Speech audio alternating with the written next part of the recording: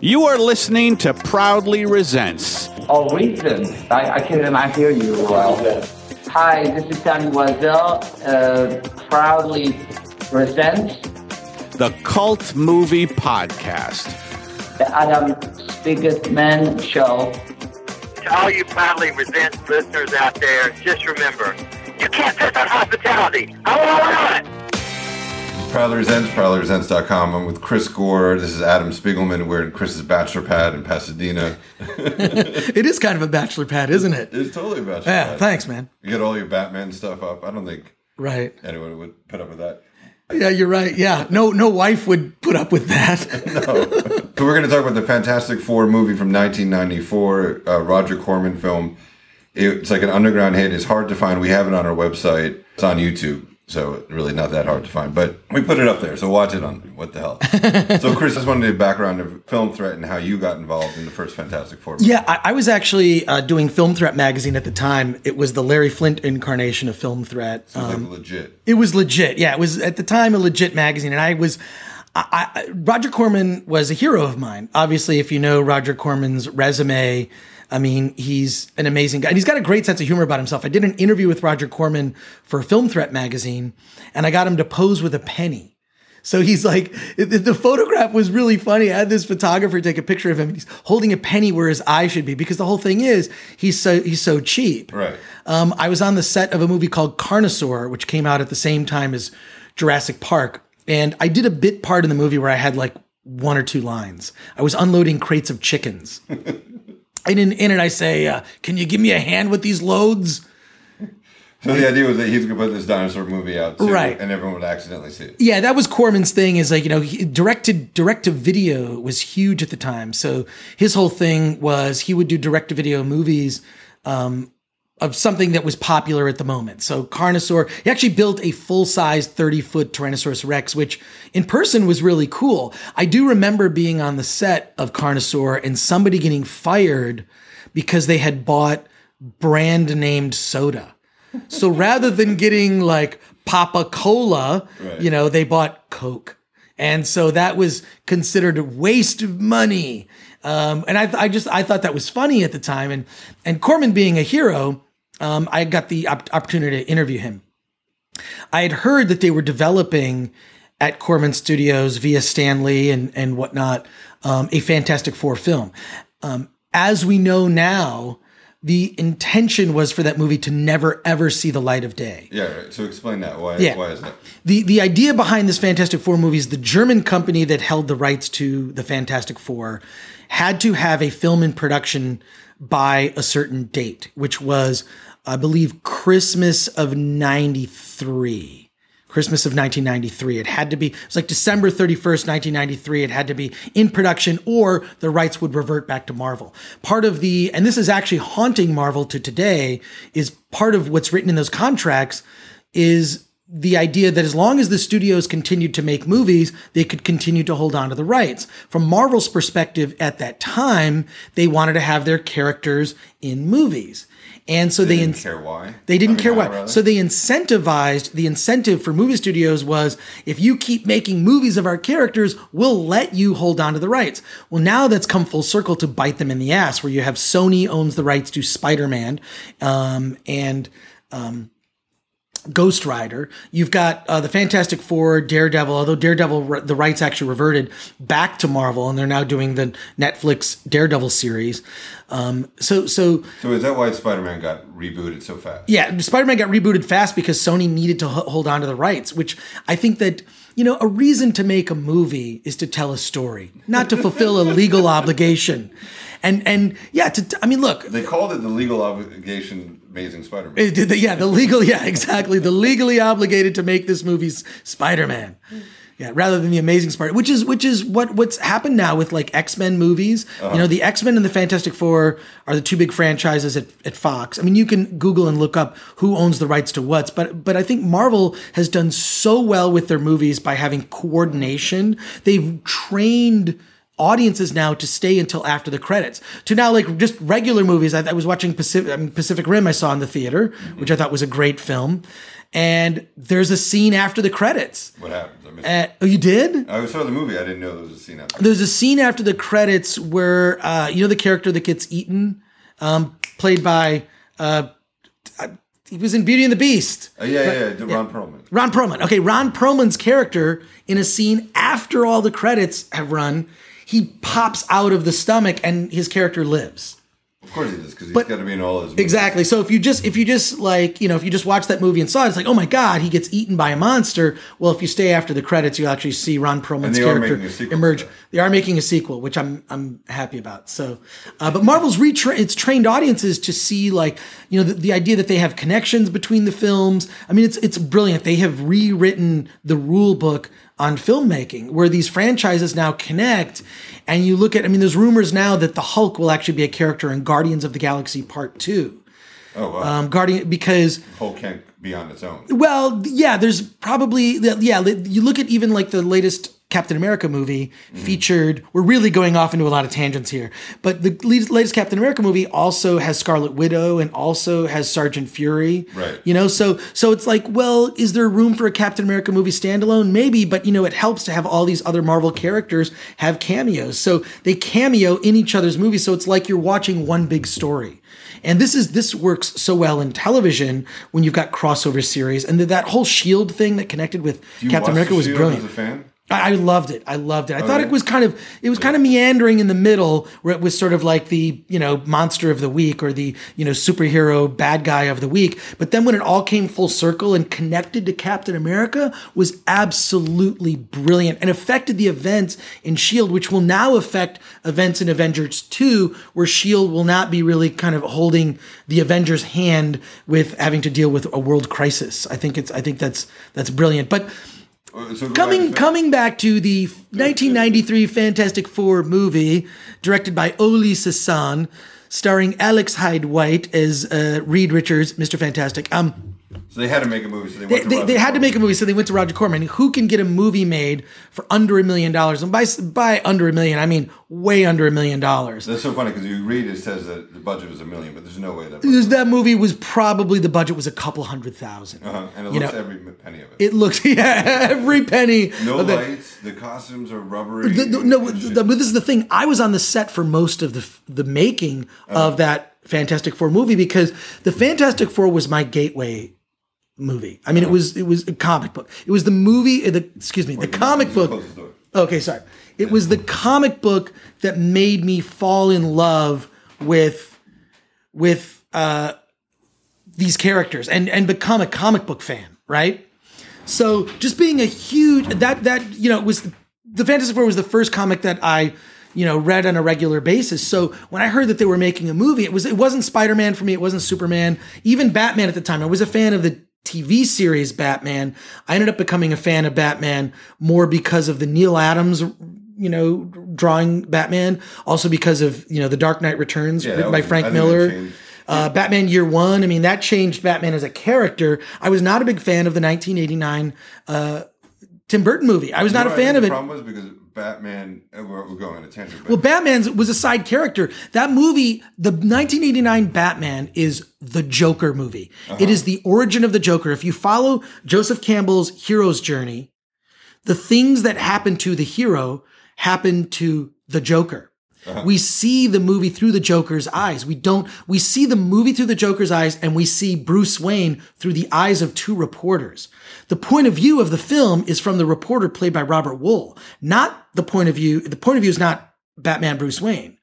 Although I will say I love Michael Keaton's interpretation of Batman, the way he played, I'm Batman.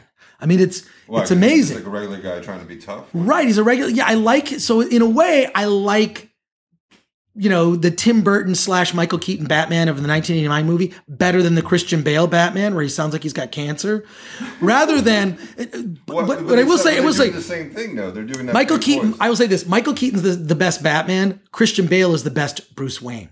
Yeah. I think Val Kilmer is the best. Well, he wasn't bad either. The Batman Forever was not as bad a movie as people say. I mean, the whole subtext of that film is about that Batman's bisexual.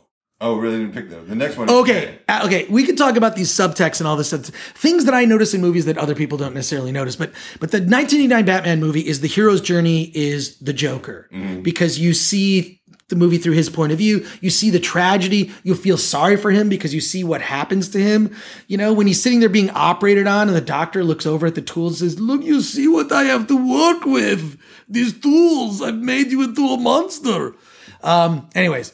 So that, I mean, if you look at, this is another funny, dumb observation. If you look at Star Wars Episode 1, the reason that movie is so unfulfilling is the point of view of the film, and the hero, the character that experiences the hero's journey is Jar Jar.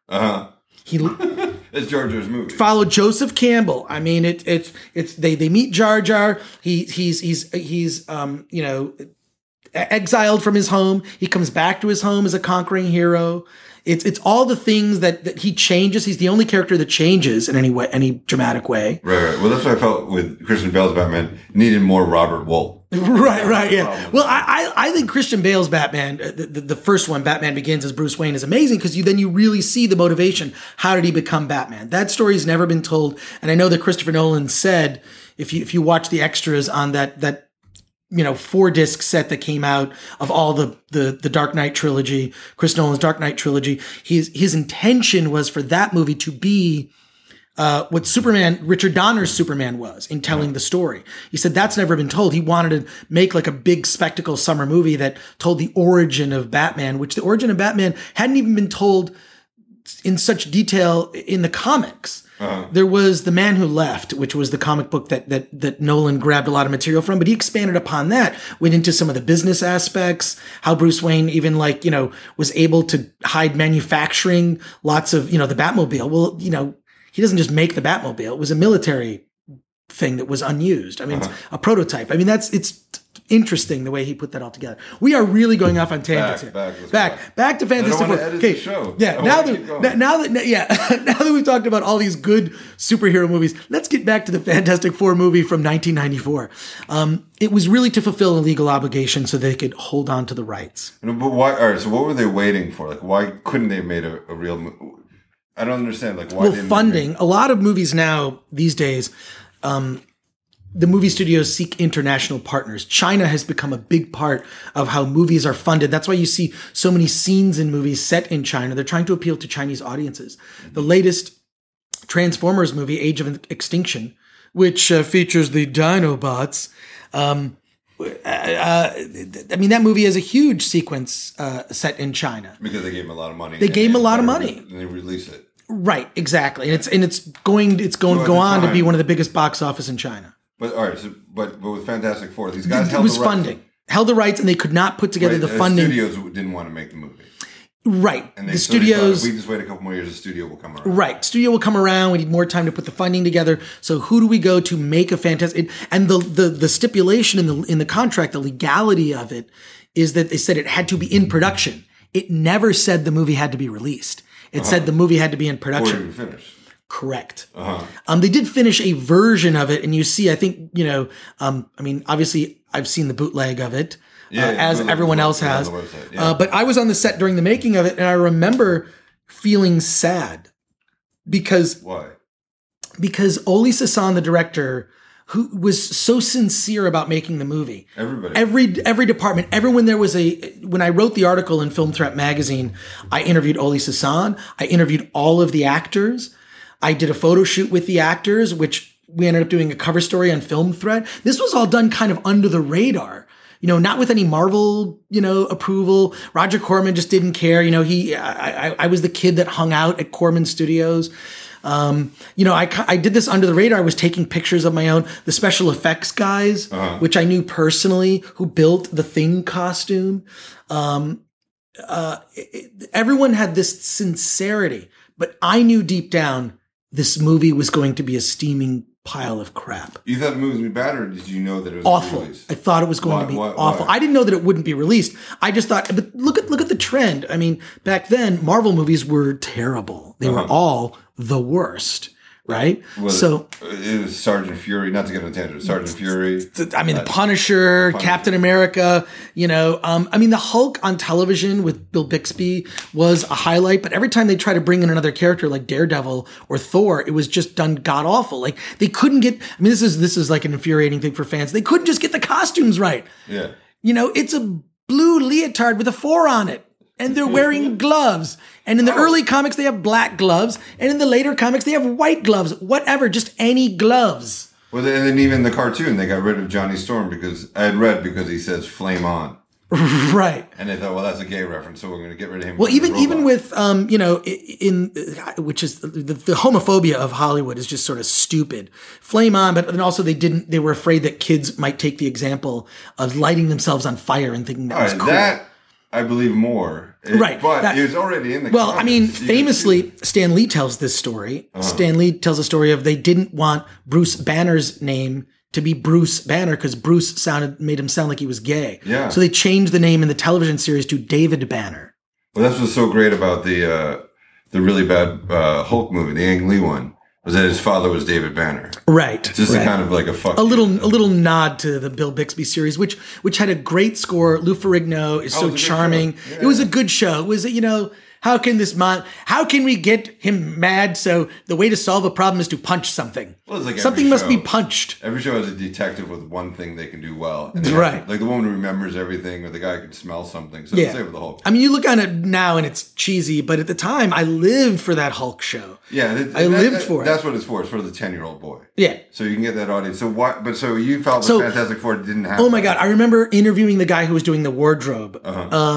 And he was so proud of this stuff, and they were basically just bodysuits with a 4 sewn on. And you could see how crappily it was sewn on. And I remember when we were doing a photo shoot for the cover of Film Threat. And if you look up, if you go to filmthreat.com, you'll actually find that issue. You could put it in your notes. The issue of Film Threat with the Fantastic Four on the cover. It's free for download as a PDF. So you can read the story that I wrote.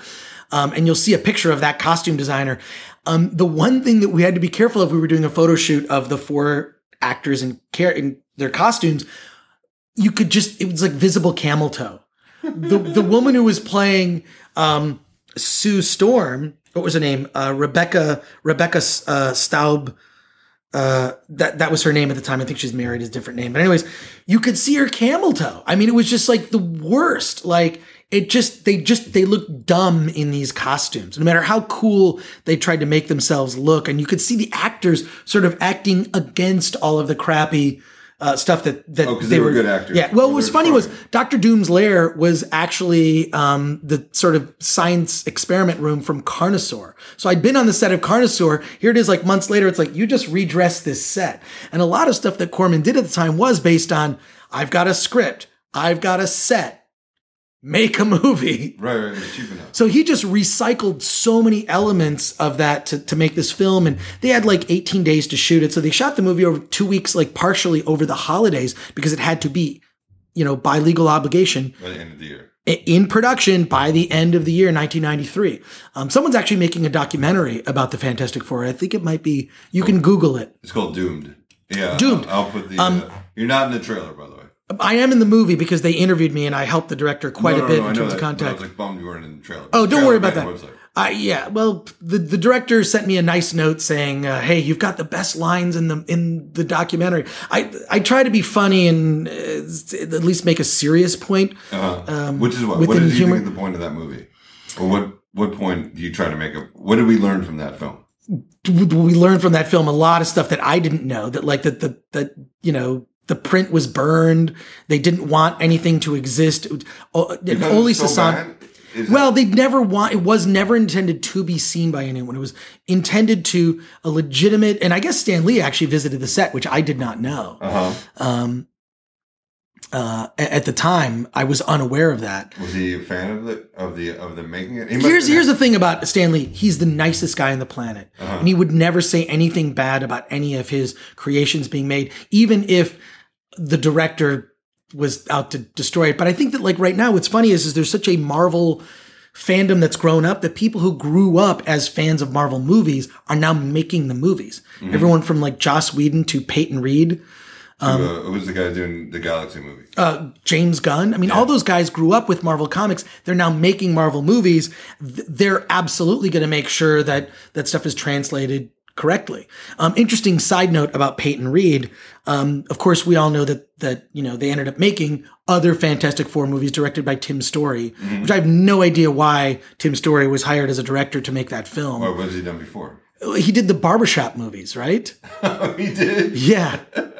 The Ice Cube. Yeah. He made those movies. Yeah. Which I guess, there's a sense of family. But for me, it's like, I don't know. I still didn't see that translated to making a, sort of what at least in my mind should be an epic science fiction movie. When I read those early Fantastic Four comics, the 3-issue run that's around like 49, 50, 51 in that span. I don't know the exact issues where they tell the story of Galactus with Silver Surfer. That is when I remember reading that comic as a kid saying, I'll never see a movie with as good a story as that. It was like, and you can see where actually George Lucas ripped off Star Wars from that. I mean, this comic was written in the mid 60s and it's the story of Galactus coming to Earth with this herald, tragic story of the Silver Surfer coming there basically to, sentence to death everyone on the planet Earth because Galactus as this being needs to feed on the energy from Earth. And just how that was all went down. I mean, you read the story and I get chills even just telling you about it. I mean, that affected me so much as a kid. You can read it in reprints that the first appearance of Galactus and the Silver Surfer is epic. It's an epic, and I thought that that's what the Fantastic Four movie would be, but it's even the first one. But the first one, the plot. The first one, it's around Doctor Doom, right? It's an origin story, and it kind of makes sense. I feel like the first but it's movie done so cheesy with obviously no money to do it. It looks like shit. It looks terrible, yeah. But the plot wise and the film wise, I felt like that's so much better than the Tim Story. It is better than the Tim Story. At least it's more faithful to it.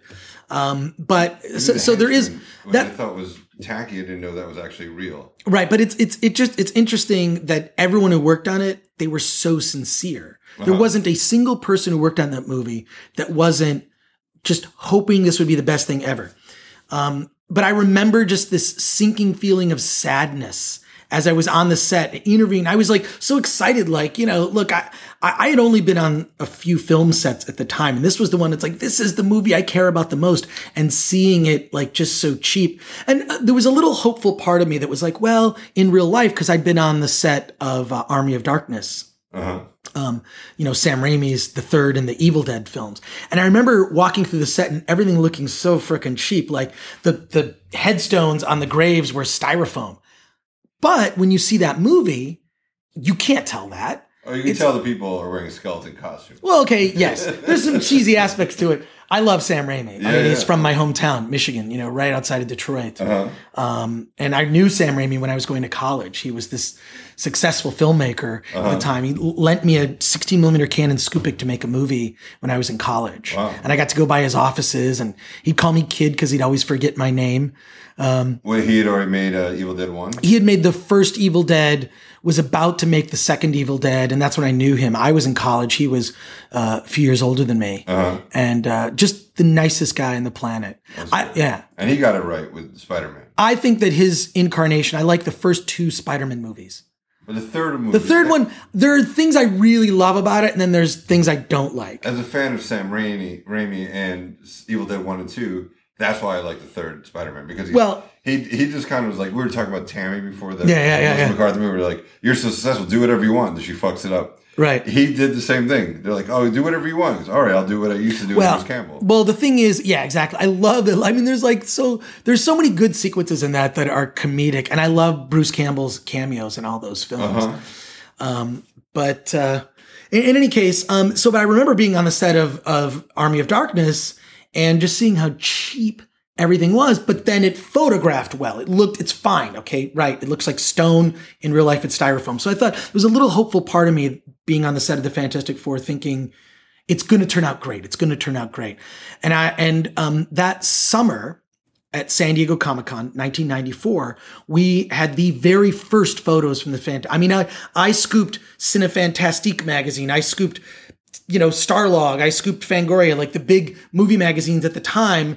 that I grew up reading, I'd scoop them all. And I had the cover story of the Fantastic Four. And not only that, we had a booth for Film Threat. We had the cast of the Fantastic Four. This was when Why did you Comic-Con was a small event. Well, I wanted to promote my magazine. Yeah, so you thought these people, everybody wants the Fantastic Four. Yeah, and I worked a deal with Corman's publicist. We had a VCR set up with a 2-hour loop, and I still have this VHS tape of the trailer for the Fantastic Four running. I memorized in my head. Oh, because you've heard it like all day. I heard, oh my God, for 4 days on the weekend, Thursday, Friday, Saturday, Sunday. So Corman gave you everything because it was free promotion for him. Yeah, and I had 2,000 copies of that issue that we were selling at Comic-Con, and we had the cast of the Fantastic Four signing. So they were there, which caused a mob scene. At the time, Comic-Con, think 1994 Comic-Con San Diego, was not a real sophisticated event. You know, it was just like, well, there's comic books and there's stuff. Movie promotion was not considered a big thing. We did them a favor by promoting the movie. I mean, I remember Stan Lee coming by the booth, getting him to sign a copy of the magazine for myself. I have a copy of the magazine signed by the entire cast. And they were there signing it. And I remember how sincere they are because none of us had seen the movie yet. We'd only seen the trailer and the photographs in the magazine. It was a very detailed story. If you download it from filmthreat.com and you look up that issue, you'll see it's there's storyboards in there, interviews with everybody. I mean, I grew up reading a lot of these magazines and I wanted to do justice to this subject. Even though you knew it was going to be a terrible film. I knew, but there was a part of me that's always hopeful. It's like with the Star Wars prequels, it's like, well, maybe this is part of some plan. Maybe Jar Jar turns out to be some, like, I don't know. Like the next film, Jar Jar was very sophisticated. Right. Hello, people. I am the eternal optimist. You know, I'm not pessimistic about this stuff. I want to see great. I want to believe that hiring, you know, the right people that have the right mindset that'll somehow turn out good. Little side note to that, I ended up running into Peyton Reed years later when they were after Tim Story was making the Fantastic Four. Peyton Reed did that movie, the cheerleader movie with Kirsten Dunst. Bring It On, yeah, which was great. Heartfelt. Peyton Reed is directing currently the Ant-Man movie for Marvel. He's the one that took over for Edgar Wright when basically every director passed on it. In Hollywood, but Peyton Reed is the real deal. He's a nerd that has been going to Comic-Con for years, like myself.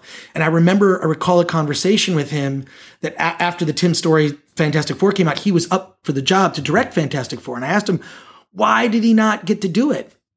And he told me that his pitch for the Fantastic Four, which Marvel passed on at the time, or the people at Fox, actually, not Marvel, passed on, was his vision was for it to be set in the Camelot era 1960s, that it would be a period piece, that it would be based on the vision that Stan Lee and Jack Kirby had for the Fantastic Four in those first 100 issues of the Fantastic Four, which is this sort of Camelot era, you know, pre-JFK assassination, height of the Kennedy. Height of the Kennedy, like all that, like optimism, the space race, and it would be a period piece with the Fantastic Four being in the center of that. And what's funny is now they've gone on and like we've seen 2 different movies that are period pieces based on characters, you know, Wolverine, Captain America, X-Men First Class, like that concept stuck at Fox. And here they've done now 3 period pieces. No, well, Marvel did the other one, but they've done period pieces now. So that concept was really fascinating. Like you can do different types of movies using superhero cost. Doing a period movie, if you just do a period movie that's not a superhero movie, that's expensive. Right. So they were looking to cut costs. And if you look at that first Fantastic Four movie directed by Tim Story, it's anemic. I mean, obviously not as cheap looking as the Roger Corman one. No, but it looks so cheaply done. Half the movie takes place in a barbershop. Yeah, exactly. Exactly. It's awful. It's awful. Yeah. But so I remember that was really fun with hanging out with the cast of that original movie. Alex Hyde White and I mean, we're still friends on Facebook. I think I'm friends with Alex Hyde White on LinkedIn. Whoa. That's how like Friendster. Friends. Yeah, exactly. But so he played Reed Richards. He played Reed Richards in that film. And he was kind of the closest out of all the movie ones because he's the oldest one I've seen. Even though he was still young. This is why I'm so upset about the new incarnation of the Fantastic Four where they're all young. They're like this strike force. It sounds awful. I mean, everyone knows who's a fan of the Fantastic Four. If you've been a longtime fan of the Fantastic Four comic growing up, like I have, everyone knows that Reed Richards is an older scientist dude who's into young blondes. Right. Why can't they get that right? He's an old dude into young blondes, you know? Yeah. And they've changed it now. My understanding, they've changed it now where it's basically based on Ultimate Fantastic Four. They're younger. They're like the Strike Force. They get their powers in the negative zone. I hope I'm not spoiling anything for you, but I don't think anybody is looking forward to a Fantastic Four movie. They've already, not only that, it's coming out in 2015. They've already scheduled Fantastic Four 2 to come out in 2017. Oh. Fox is trying to build a franchise, but Marvel recently is pulling their brand, like any sort of license. They're not licensing out Fantastic Four and their other Marvel characters for merch, right? So they're pulling back on merch for certain characters where they can legally, they're basically trying to muscle these other companies into getting the rights to those characters back so Marvel can do their own versions. Do you think Marvel can do a better version? Are you kidding? Yes. I mean, look, all the Marvel movies have not been great. Right? There have been some ones that are better than others, but I don't say that you could point to a Marvel movie and say that this one's the bad one. They've been like, they've learned their lessons. I'd say the Hulk. Yeah. That one, but the one with Ed Norton, I mean, it tried, you know, like that was it tried, but I think it was from that first Iron Man, it sort of opened this universe. Yeah, Iron Man was great. First Iron Man movie. And the way that what is it, like Kevin Feige, who's running the whole thing, running the Marvel movies. I mean, they've got movies planned through, I think I read 2028, where they have different phases. Kind of slots the sort of general, like this will connect to this. I mean, Guardians of the Galaxy ties into Avengers 2, all these movies have some connective tissue that leads to the next Marvel movie. It's become this, I have to see a Marvel movie on day one. Why? Because I want to hang out with people that are like-minded, other nerds. I am a nerd. I've been going to first night. It was so much fun. It was so much fun. And when you see Jon Favreau came out. Was that the ArcLight? ArcLight. He came out. He said, "Listen, I'm really sorry. For a while, you can only get midnight tickets, and then that day they released 10 p.m. tickets." And he said, right. I wanted to give you something special. And then Robert Downey Jr. came out. Everyone went crazy, and I don't know if he said anything. Who cares? And then Jon Favreau said, "Stay to the very end." So we all just sat and waited, and then because that was not a thing yet. No, they started that. Well, I don't know if it was even because the whole thing was Sam Jackson as Nick Fury. But that was actually kept a secret for a while. They filmed that scene last minute, and it was just sort of very hush hush. It did leak out. I think on Ain't It Cool leaked out that he's playing, but it didn't make sense if you watch the movie. Yeah, watch a movie but it showed that there's something bigger at work. There's all these it's basically Marvel planting a flag saying, "Okay, you liked Iron Man, we got more." So back to Fantastic Four. I'm at Comic-Con 1994 with the cast, and of course we've seen this trailer now hundreds of times. As the 2-minute trailer played through the entire weekend as I worked the booth with everybody else. For me it was awesome because Comic-Con at that time was not the clusterfuck that it is today. It's been in the last, I'd say 7-8 years. Maybe the last 10 years where Comic-Con has just become not fun anymore. It's something I go to out of work obligation for networking and whatnot. And it is a place I see my friends from the East Coast. I'll see them. But it isn't fun anymore. It is not as fun as it used to be. I prefer to go to... It's so Hollywood. It is. Right? You just see... I saw all the publicists that I would see at my job there with their clients. And right. It's not... Yeah, and they're like, "What are you doing here? Are you working?" "No, I'm nerding out." This is where you could basically just be sitting in the hotel bar and Stan Lee would walk up, or Stan Lee would be sitting in a group of people holding court and you could just have a conversation. He was open to it. Oh, of course. Yeah, now he's got, Stan Lee is Stan Lee. He's got handlers. I know his handler, Max, is his bodyguard / handler. He's amazing. The coolest. He's the scariest dude until you get to know him.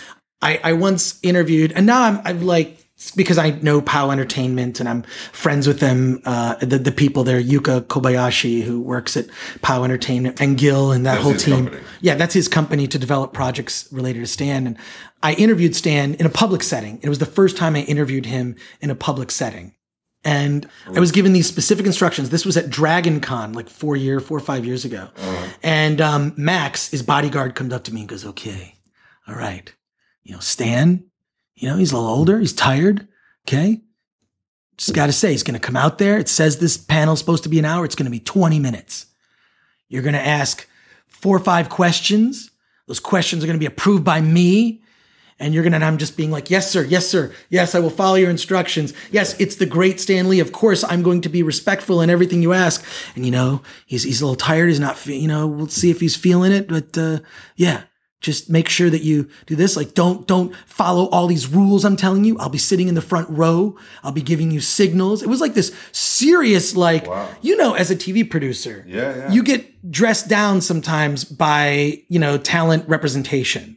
Yeah, but they're more cool, except I think it was Stan Lee. I think Stan Lee and like Bruce Campbell, like people who are that loved, and I think they've been taken advantage of. Right, that's true. And he is older, and with older clients, they do get like, just do this and just do that. Right. I interviewed Betty White, and they were like really on your ass about stuff, and she was amazing on stage. But we wanted to do we did a funny bit where she plays Password with Arsenio, and he would give her a hint, and then she would guess like the hip hop urban slang version of that. So the first one was something to do with weed, or whatever joint or whatever the slang is, I forget. So the first one was like weed, and they said no. She never does drugs at all. And another one was about like having sex, or like she'll joke about dating Robert Redford, but she'll never joke about having sex. And you have to take that out. I'm like, all right, that's her image. And they protect her a lot. And it was you're right, older clients, they protect her. Well, what ended up happening was he really was just fucking with me.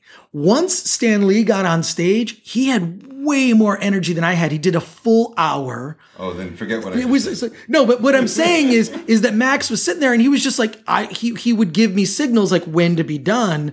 But the thing is that Stan Lee didn't need that like rap. It was basically him doing a shakedown to like, are you cool? Are you cool? Okay, now you're cool. Now when I see Max, he's the nicest guy on the planet. I gotta remember, I shouldn't even say this, but for one of the Marvel movies, Max showed me, he had Stan Lee's phone on him and he was showing me stuff he shouldn't have showed me.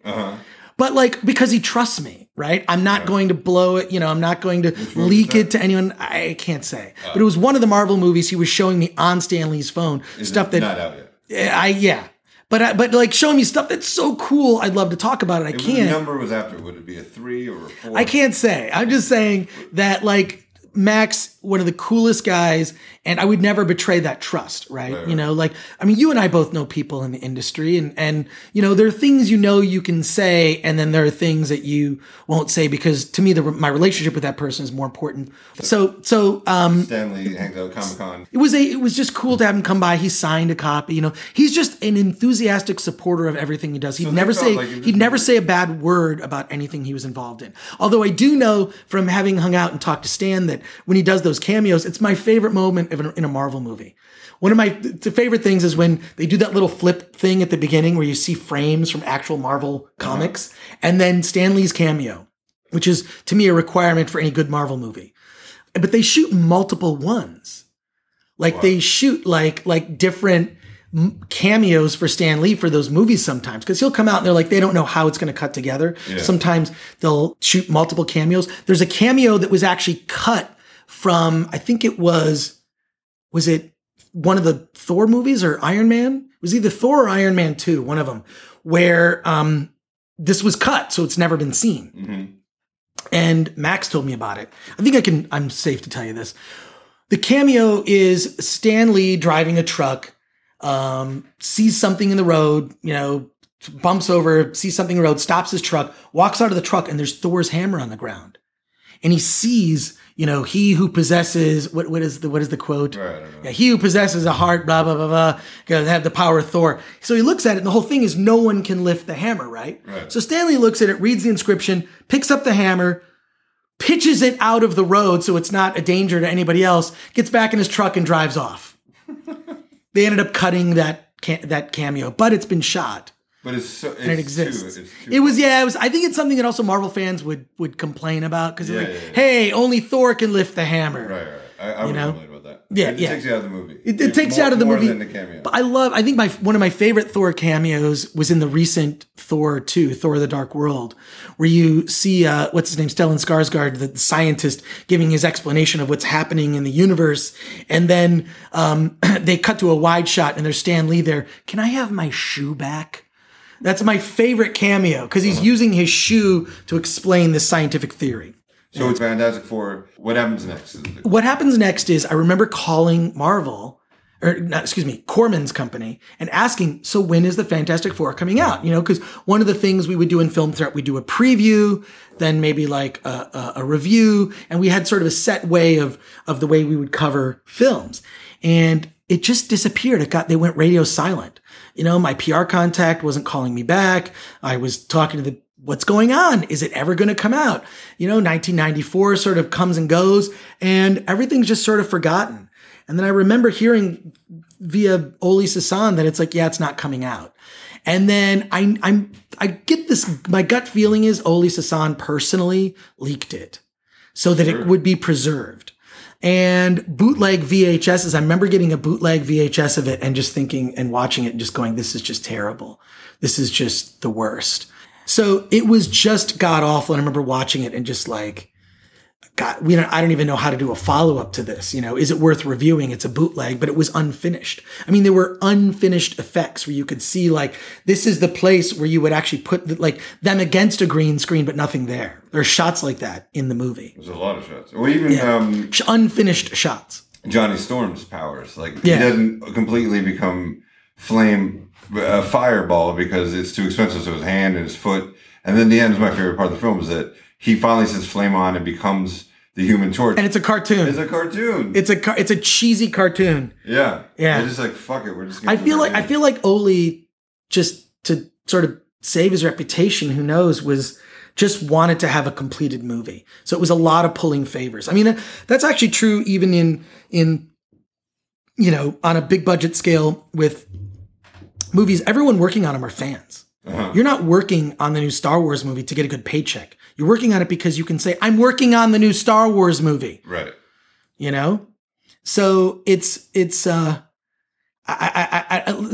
amazing that, we've grown up and seen horrible versions of our things we loved as TV show. Yeah, Spider-Man TV show, whatever incarnations of the Marvel movies, the Captain America, movie, like all these things were bad, but now the people making them are the people that grew up with them and love them. And that's why I think the quality has dramatically increased with these superhero genre films because they're not going away. Fans are making them. I mean, ultimately, the new Star Wars movie, Star Wars Episode 7, will be the biggest budget, probably most successful fan movie ever made. Because J.J. Abrams is a fan. Right. No, but why so now it's sort of come full circle where it's like, these are fan films. That's why I think fan films are totally legitimate when you see the fan movies that are made. I mean, I would love to see them go off. There was the guy who made that Batman movie that screened at Comic-Con and got like a huge reaction. It was on a panel that I did. It was like a Film Threat panel years ago. Uh-huh. And Sandy, what's his name? Sandy Nigar? I forget his name, but he'd done basically what was this like test reel. It was like, oh my God, it's like an R-rated Batman movie, which I would love to see them do like spin-off films. Right. Well, why do you think they couldn't release a low-budget, shitty Fantastic Four? I think the production company did not want to devalue the brand. I mean, brand is something that people talk about a lot in marketing and a lot in especially film stuff. Brand is important, and you devalue the brand. You have one bad. Look, if this first Star Wars movie is bad, it's going to be a long 6 years. We put up with Jar Jar Binks. Well, that's true. Yeah, for two more films. Right. No one wanted. So many people saw all three of them. Right. I think I was the only person who said I'm not. You saw all three of them, even though you hate. Yeah. Wait, right? Did you not see the last one? The last one was the best. The last one was only because we reviewed it for the show, for the podcast. Right. Otherwise, I never would have saw it. Wait a sec. Proudly Resents did Revenge of the Sith? We did Podcroll. We did two other bad movie podcasts with Read It and Weep and Oh, the nice. Flophouse. So each one of us did a. Oh, that's cool, man. Yeah, so they got to do the first two. I think the best of the three. I think I don't think I've ever seen the second one. Yeah, Revenge of the Sith is the best of the three. I'd say the worst of the three is the Attack of the Clones. No, the first one is not nearly as bad. Oh, I never saw Because the second one is this sort of forced romance that's so poorly written. I mean, it's like I remember people just snickering and laughing in the theater. It was just so god awful. Well, it's written by George Lucas. It's not Right. I don't know why he will spend tens of millions of dollars on special effects, but not pay a screenwriter $1 million to write a screenplay. Right. Writers always get. Do you think he Just writes them, or do you shafted. think does he have a ghostwriter? I know that people did help him. Yeah. But he certainly chose the wrong people. Right, or he chose the wrong things from them. Yeah. And so the new Fantastic Four.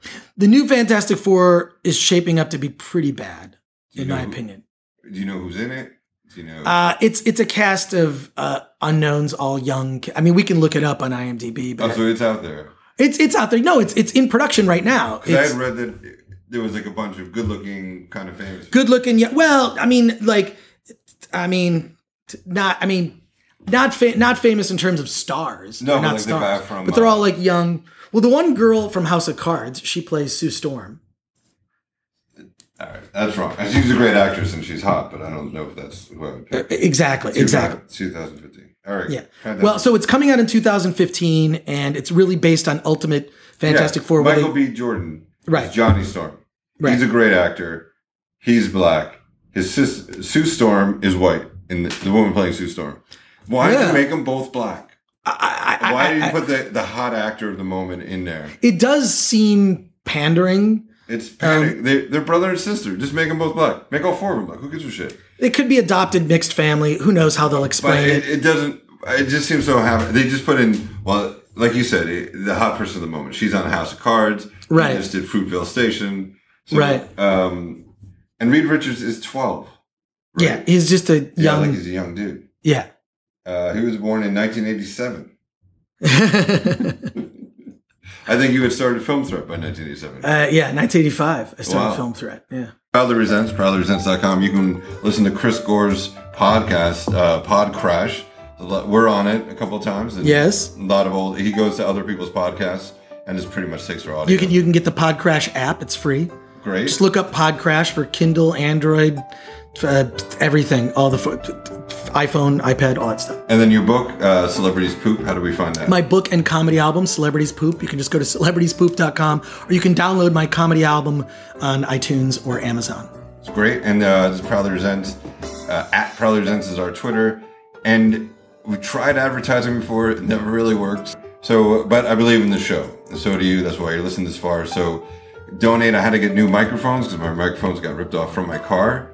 Not much fun. So, and I'm having a kid, so we'd still need to buy a lot of stuff. So that's where the money's going to go. And you can say where it should go to microphones or the baby. And I'm not going to judge you either way, but let us know where you want the money to go. And you can find that link on proudlyresents.com. There'll be a button. You hit it. It might be a picture of my cat. I'm not sure.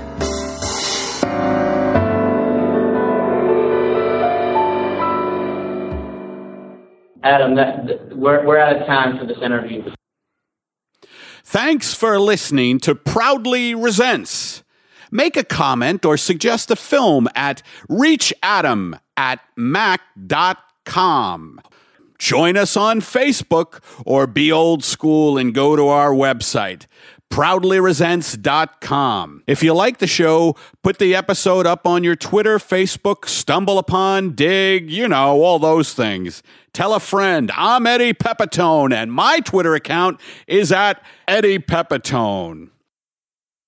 Holy shit. Well, let's talk about Film Threat real quick. Sure. How did you start that? And Wait, you want to get into that? I I gotta pour myself another drink. Though. All right. I gotta pour myself another drink.